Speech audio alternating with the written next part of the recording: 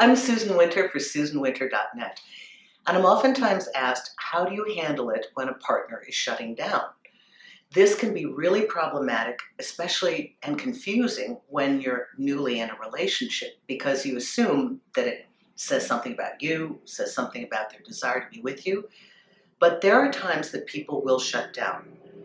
And how you handle it has a lot to do with how quickly they get out of it.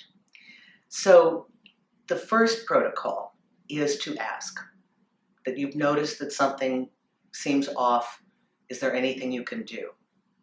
They may dismiss it, or they may tell you, or they may be vague about it. But the fact that you've asked shows that you've done your due diligence. Use your intuition as well. You know your partner well enough. If this is a long-standing relationship, you may have seen this as part of a cycle. If it's a new relationship, please don't assume it's about you. You know, we tend to always think that what's happening with our partner is about us. Most of the discontent that happens within individuals is about them. Yeah, it's not about us.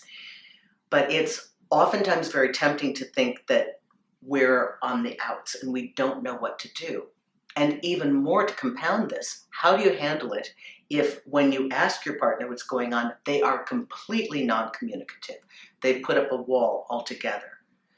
So you must use your best judgment as to how you knock on that wall.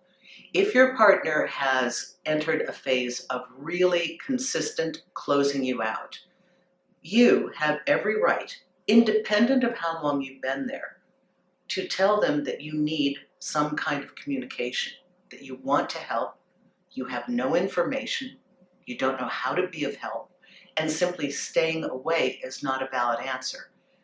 You know, partnership is two people, and people are oftentimes afraid to do this in the beginning, thinking, well, I don't have a foothold, I'm barely here.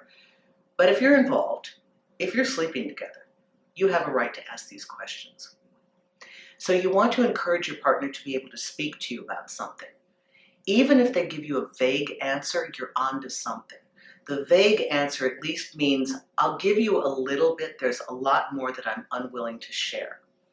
And you have to understand the reason why people are uncomfortable sharing certain feelings that they have, because they're inadequacies. A man could be going through financial fears, a woman as well, not wanting to share that with you because they want to be seen in a certain light of achievement and success, and they worry that if they share this with you, it may diminish your impression of them. But most importantly, please do not assume it's about you, and don't encourage them to think it's about you. I have seen far too many women badger a guy that's closing down, and he's just generally filled with anxiety and a little bit of intrepidation about his career or life, needed some time out from her yapping, and the constant badgering made him believe, yeah, I guess it is her, because he didn't know where it was coming from. Normally these things pass. But when your partner's shutting down, have faith, get active in your own life, show that you care, show that you are ready to assist them in any way possible. Let them know that it's safe for them to communicate with you, even if you don't like what they have to say, that you would rather have the truth than have silence.